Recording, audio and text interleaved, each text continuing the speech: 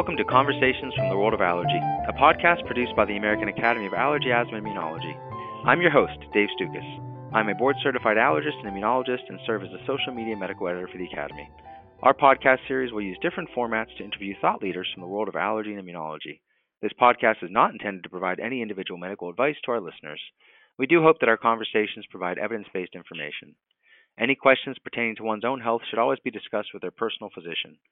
The Find an Allergist search engine on the Academy website is a useful tool to locate a listing of board-certified allergists in your area. Finally, use of this audio program is subject to the American Academy of Allergy, Asthma, and Immunology Terms of Use Agreement, which you can find at www.aaai.org. Today is a special edition of our Conversations from the World of Allergy podcast series. This is one of our Hot Topics recordings, where we aim to provide timely information to help patients, the general public, and healthcare professionals better understand a current popular topic. Today's episode will focus on Palforzia, the first FDA-approved treatment for peanut allergy, which was just approved on January 31st, 2020. It's important to note that the American Academy of Allergy, Asthma, and Immunology does not endorse any specific product, but given the interest surrounding this approval and lack of any similar FDA-approved products for the treatment of food allergy, it is important to discuss at this time. We are pleased to welcome Dr. Drew Bird, who is an Associate Professor of Pediatrics and Internal Medicine in the Division of Allergy and Immunology at UT Southwestern Medical Center in Dallas, Texas, and Director of the Food Allergy Center at Children's Health. Dr. Bird has extensive research experience investigating food allergen immunotherapy and is well qualified to discuss today's topic. Dr. Bird has received compensation from Aimmune for research grants as well as for non-promotional educational talks at forums. Dr. Bird, thank you so much for taking the time to join us today and welcome to the show. Thank you very much. Thanks for having me. Yeah, so what is Palforzia and why is this recent FDA approval such a big deal? So Palforzia itself is a regulated peanut flour, and the important part about it is it's manufactured to U.S. Pharmacopoeia specifications, which just basically means it's a regulated manufactured peanut product that has a characterized allergen content. And the peanut flour itself is distributed in a capsule. I think it's important to note that the capsule will be opened, and then the peanut flour will be mixed in with a food vehicle. So you won't be actually swallowing a capsule, but you will open that capsule and then mix it with a food vehicle. As far as why FDA approval is a big deal, number one, I think it's really important to note that this is the first therapy with FDA approval for food allergy. So certainly we're hopeful that this is the first of many, but it's been years in the process of us working on treatment options for our patients. And so to have something with FDA approval is a really big deal for the food allergy world.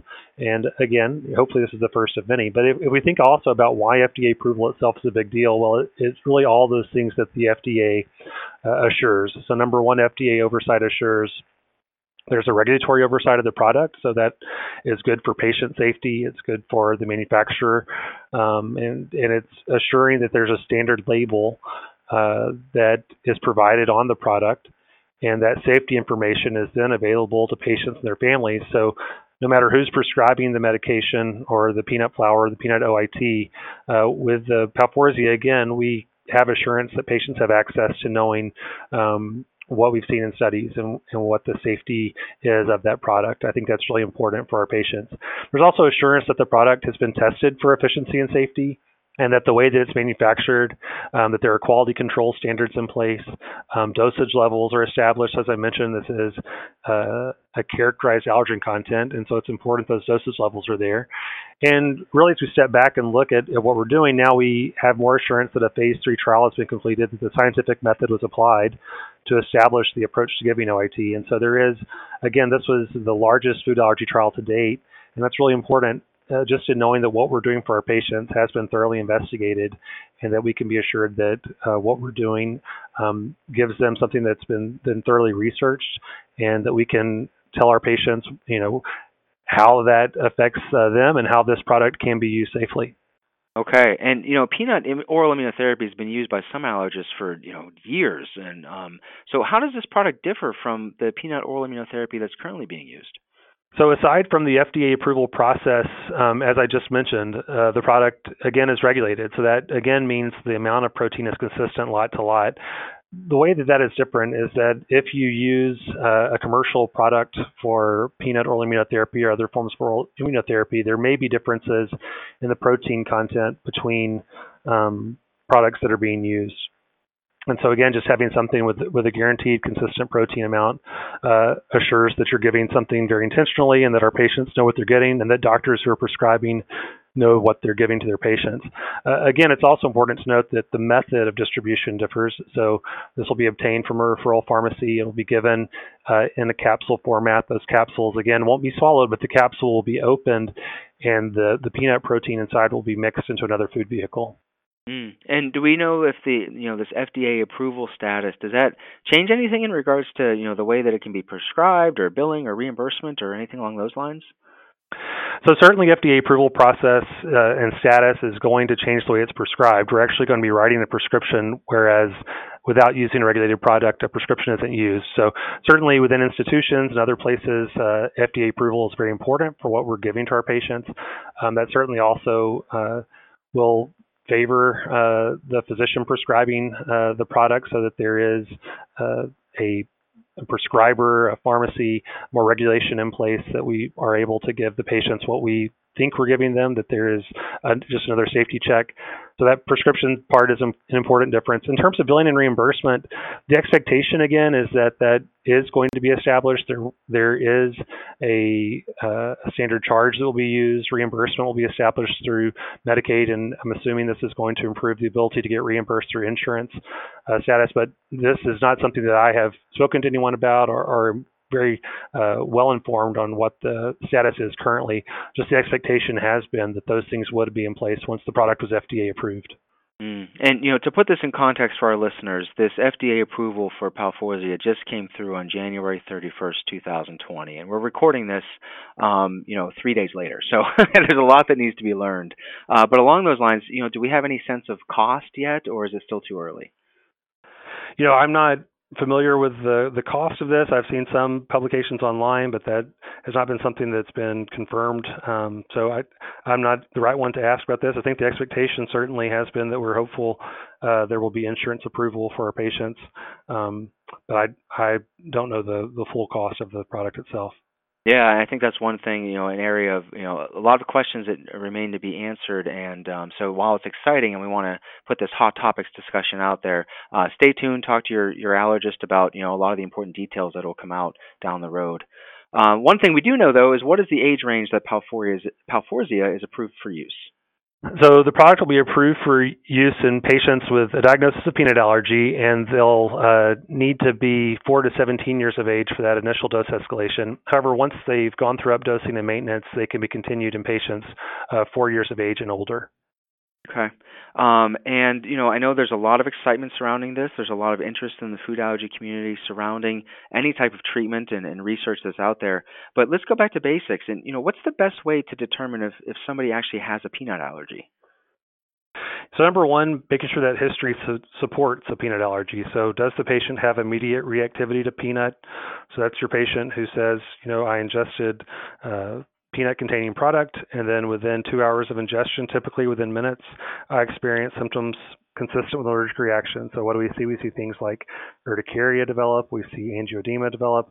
We can see coughing or wheezing. We can see GI symptoms like vomiting immediately after ingestion. And so, again, verifying that history is really important, and then supporting that with our testing methods. So either skin tests or serum IgE testing that shows the presence of IgE to peanut. And if those things are ambiguous or suggestive that they're not allergic, then we should be willing to do a food challenge before embarking someone on this potentially long-term therapy. That's a really important point. So somebody out there is listening, and they've been, they reacted to peanut years ago, and they've been successfully avoiding it, but now Palforzia comes along. Should that person have, current testing or even an oral food challenge before they start? I would advocate that they do have that for sure. I mean, the things that you're thinking of with oral immunotherapy, again, it's not for the majority of individuals, this isn't a cure, so it's not going to make the allergy go completely away. What it's going to do is raise the threshold that would trigger a reaction and potentially lessen the severity of a reaction if they were to encounter large amounts of the protein in the future by accident. So to maintain that protection, we really have to counsel families at the present time. It seems that you have to be on this allergen indefinitely until something else comes along or something changes. And there are a minority of individuals that may develop a natural remission from ingestion of the oral product, but really because of that long-term commitment to therapy, it's really important to make sure that they are indeed allergic when you start the therapy to begin with. And you mentioned about the pre-measured specific doses that Palforzia will come in these capsule forms. What does the protocol entail, and how often do patients actually need to go to their allergist office? Yeah, so the way that the studies were done and the way this will be implemented in practice, is my understanding, is the same. You'll start with a desensitization or escalation day. So the initial day, we start with very small amounts of peanut protein and increase the doses periodically during that day until they get to a certain amount. Come back the following day to give the protein, and then you return recommended or suggested every 2 weeks for dose escalation, with daily dosing occurring at home on the dose that was tolerated in the clinic. And that build-up process takes approximately 4 to 6 months typically to get to a maintenance dose of allergen. And then they're maintained on that maintenance dose, as I mentioned earlier, indefinitely. And about how long will somebody need to be at the allergist's office for those up-dosing visits every 2 weeks? So after patients come in and get the dose, then we recommend that they are observed at least 60 minutes after the dose is given. Okay. And then what's the final maintenance dose that people would continue to take essentially indefinitely, at least for years, for Palforzia? Yeah, so the maintenance dose is 300 milligrams of peanut protein. And the question we often get is, what does that mean in terms of a peanut? Well, one peanut is not one peanut is not one peanut. So they aren't exactly the same amount of protein, but it's approximately the amount of protein in one peanut. One peanut may be somewhere between 180 milligrams up to 300 milligrams or more, depending on the variety of peanut that's used. But typically 240 milligrams is a good estimate. And we say 300 milligrams is about one peanut. So, we're telling patients you're on the equivalent of about one peanut a day once you get to the therapeutic dosing level.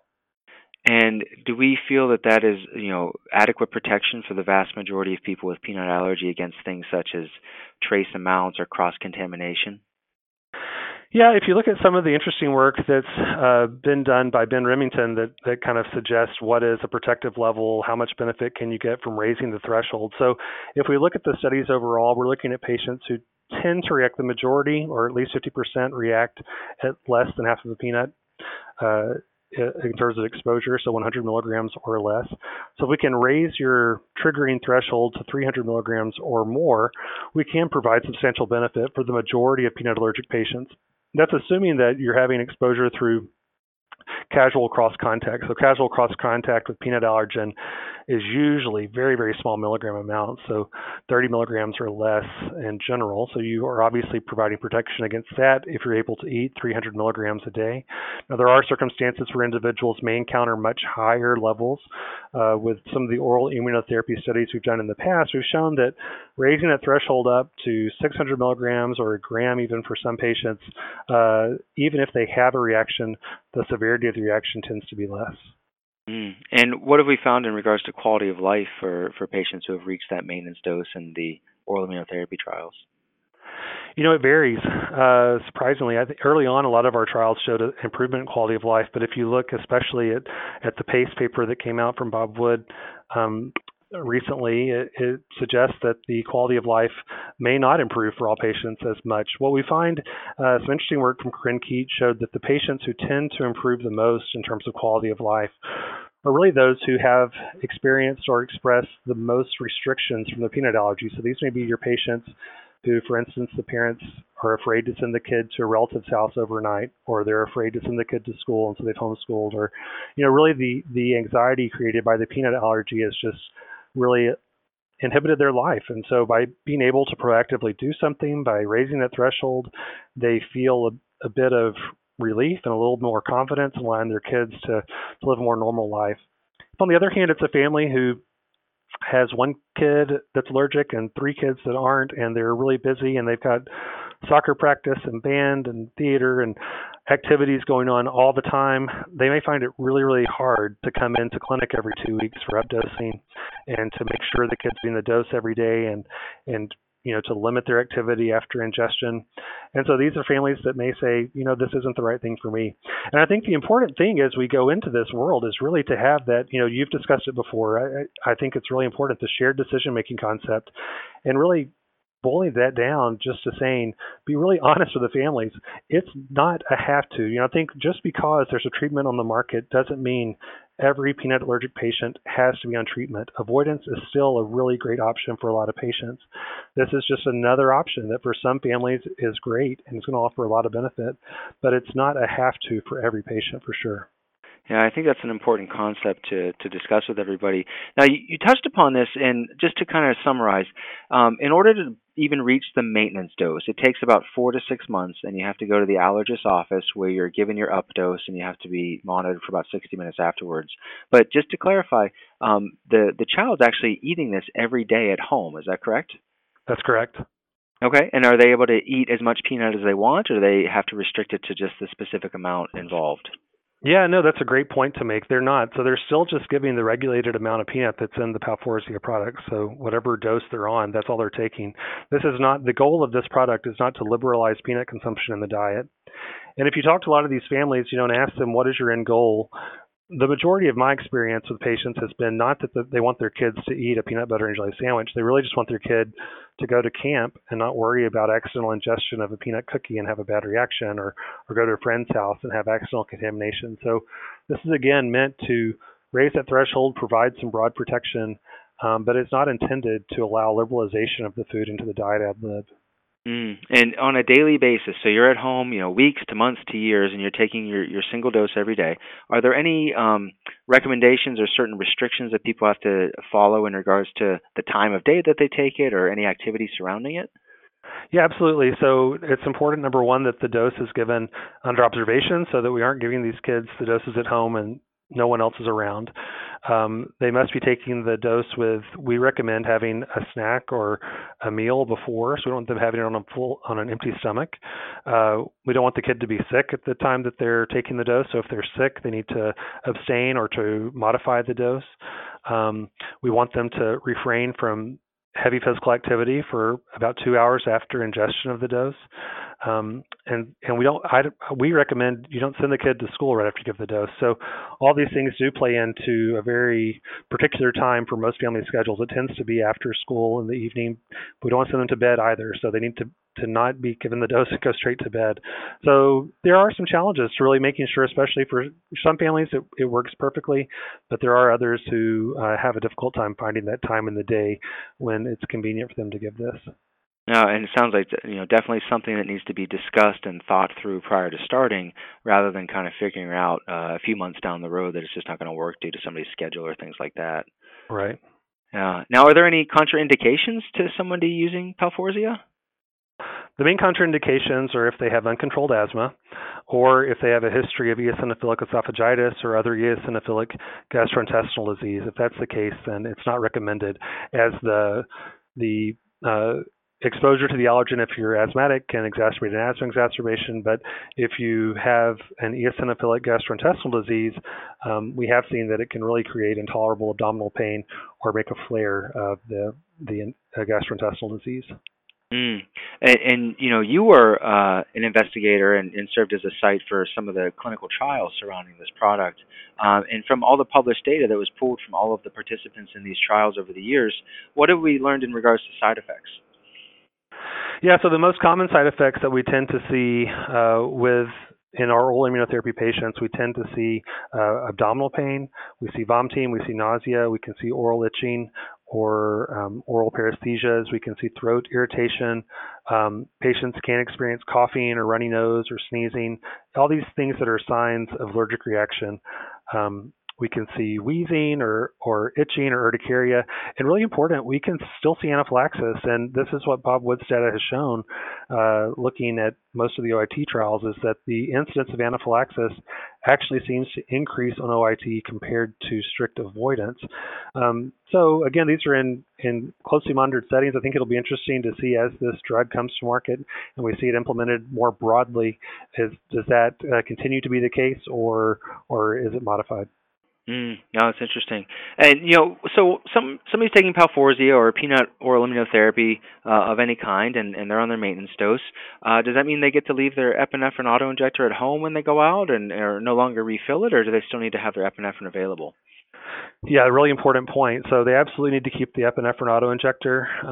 As I mentioned, the risk of anaphylaxis may actually increase, so it becomes even more important to have it available, to have it current, and to know how to use it. So if you have a patient that either is hesitant to use their autoinjector or afraid to use it, you really need to reconsider whether or not you feel comfortable prescribing this and allowing them to give themselves a dose at home if they aren't going to willingly use their autoinjector. Okay. And what are some of the common reasons why people decide to stop oral immunotherapy? That we've learned from research studies or other publications.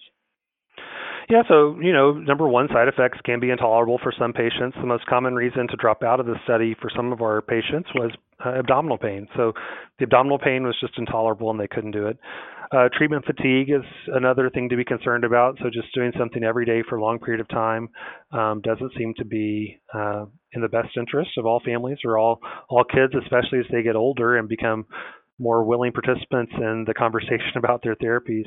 And those tend to be the most common reasons we see patients discontinue. They just, for whatever reason, if it's not the side effect or just the treatment burden, they just don't feel that it's important to continue, and they stop. Once they stop, then you have to consider them still allergic, and again, to continue practicing strict avoidance. Gotcha. And for the everybody listening, to summarize it, it sounds like Palforzia and oral immunotherapy in general, for some families and patients, it's the best thing that they've experienced because it improves their quality of life and it loosens restrictions and it makes a significant impact. Whereas for other families, it's a burden or it causes side effects and they have to discontinue. So I think the take-home message really is that it's an individual decision. And it's not one size fits all that everybody who has peanut allergy absolutely needs to pursue this, but it's certainly something that they should be discussing. Absolutely, absolutely. And one of the things we haven't mentioned also is that many of these patients are multi-allergic. So if you're treating the peanut allergy, it doesn't do a thing for your milk allergy, your egg allergy, or your tree nut allergy. So again, patients have to continue being very careful with what they're eating while they're on therapy.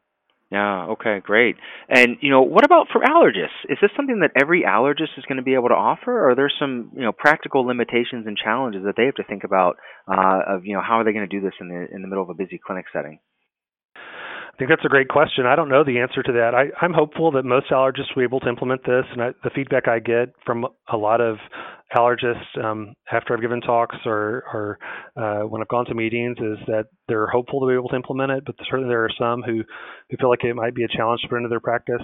I think if you're doing allergy shots, then you should be able to have a set-aside space where you can bring patients in for updosing and for observation. But certainly if that is not possible or if there are different factors, then there may be space occupied by these patients being there for a little bit longer than anticipated that could challenge your clinic flow. But those are things, that will have to be addressed, and we'll see as oral immunotherapy rolls out. But I think in general, the feedback I've gotten from the allergy community is pretty enthusiastic and is accepting of being able to work this into their practice.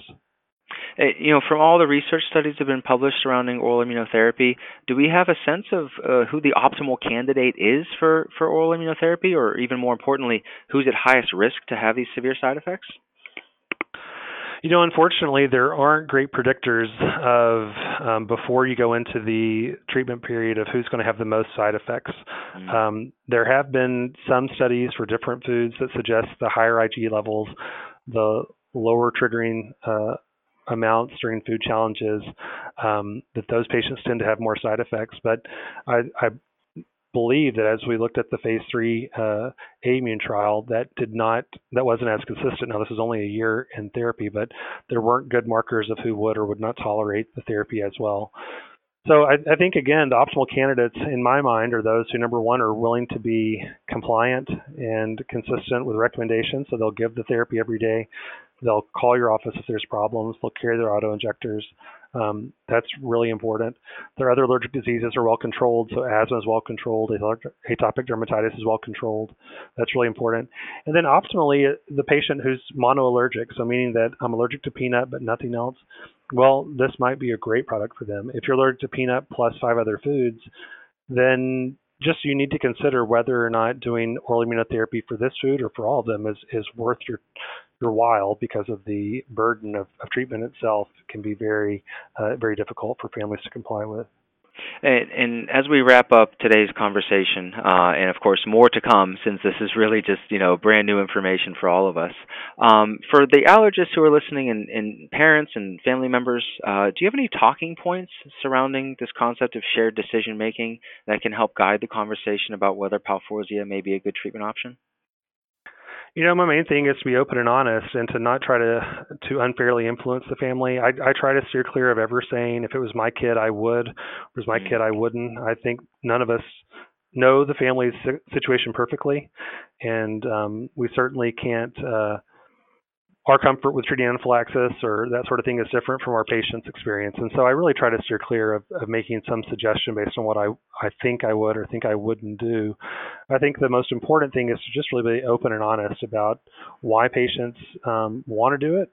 The patients who have been successful, what is it that about those patients that tends to be most worthwhile for being on oral immunotherapy, and then what to expect. So be willing to discuss with them the expectation that they may have allergic reactions, that they may have reactions may be very minor, and they may be able to work through it, but just to expect that as they go through. There was an interesting study coming from Stanford that looked at the approach to patients going on OIT protocols, and they differentiated two groups. They had one group where they told experiencing these symptoms like abdominal pain or mouth itching were signs that the OIT was working, and they had a group that they told the same symptoms were suggestive of an allergic reaction.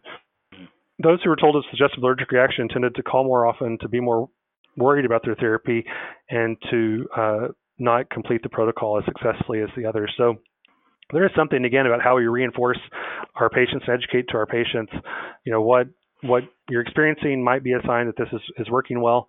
But really, I want to reinforce it's important to let the families know that they can call your clinic and that they should be comfortable discussing any problems they're having on therapy. We don't want these patients to be out there having reactions and afraid to call or not knowing what to do. We want the clinics to be readily available to help walk the families through this treatment. Oh, well said. Dr. Bird, thank you so much for taking the time to be with us on short notice and to discuss this hot topic of Palforzia and peanut immunotherapy that was just FDA approved. This was very helpful. Is there anything else you'd like to add? That's it. Thanks for having me. No, thank you. We hope you enjoyed listening to today's episode. Please visit www.aaai.org for show notes and any pertinent links from today's conversation. If you like the show, please take a moment to subscribe to our podcast through iTunes, Spotify, or Google Play so you can receive new episodes in the future. Thank you again for listening.